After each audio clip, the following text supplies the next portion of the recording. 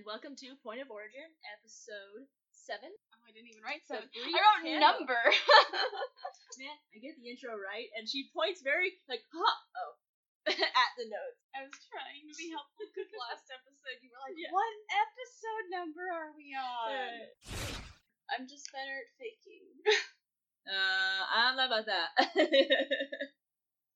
At different types of things. There we go. All women are good at faking. Right. It's my favorite shortest shows. Don't worry about it. Power Rangers films in New Zealand now.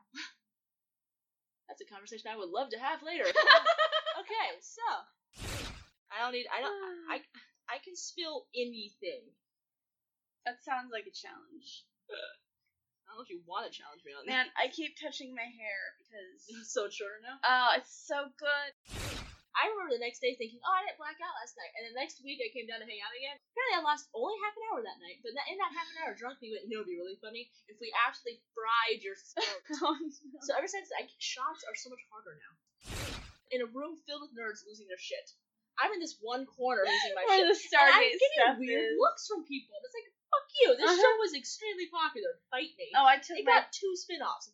Fight me. I took my dad to that museum when they were having the Star Trek exhibit. Yeah, that was great, right? I went there. I still that cried. I still have a picture of him sitting in the chair. I have one of me in the Borg thing. Oh, yeah, I had a picture of him doing that too. I can do shots. You look like you're dying every time. because my body does not like it. Unfortunately, I have a very small mouth. You liked me. I know. There's no. I'm not saying anything. there's I'm no- just sitting here.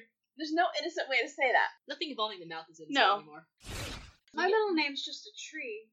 At least it's not Spain. I actually like my middle name. Laurel. That's a really nice name. That's a very nice name. I do want to say, SG1 fic did not have that much daddy fic in it. Thank God. Moving on. I was reassuring. That's okay.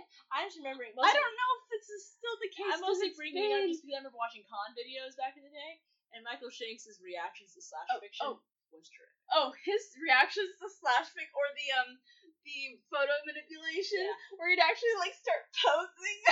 Yeah.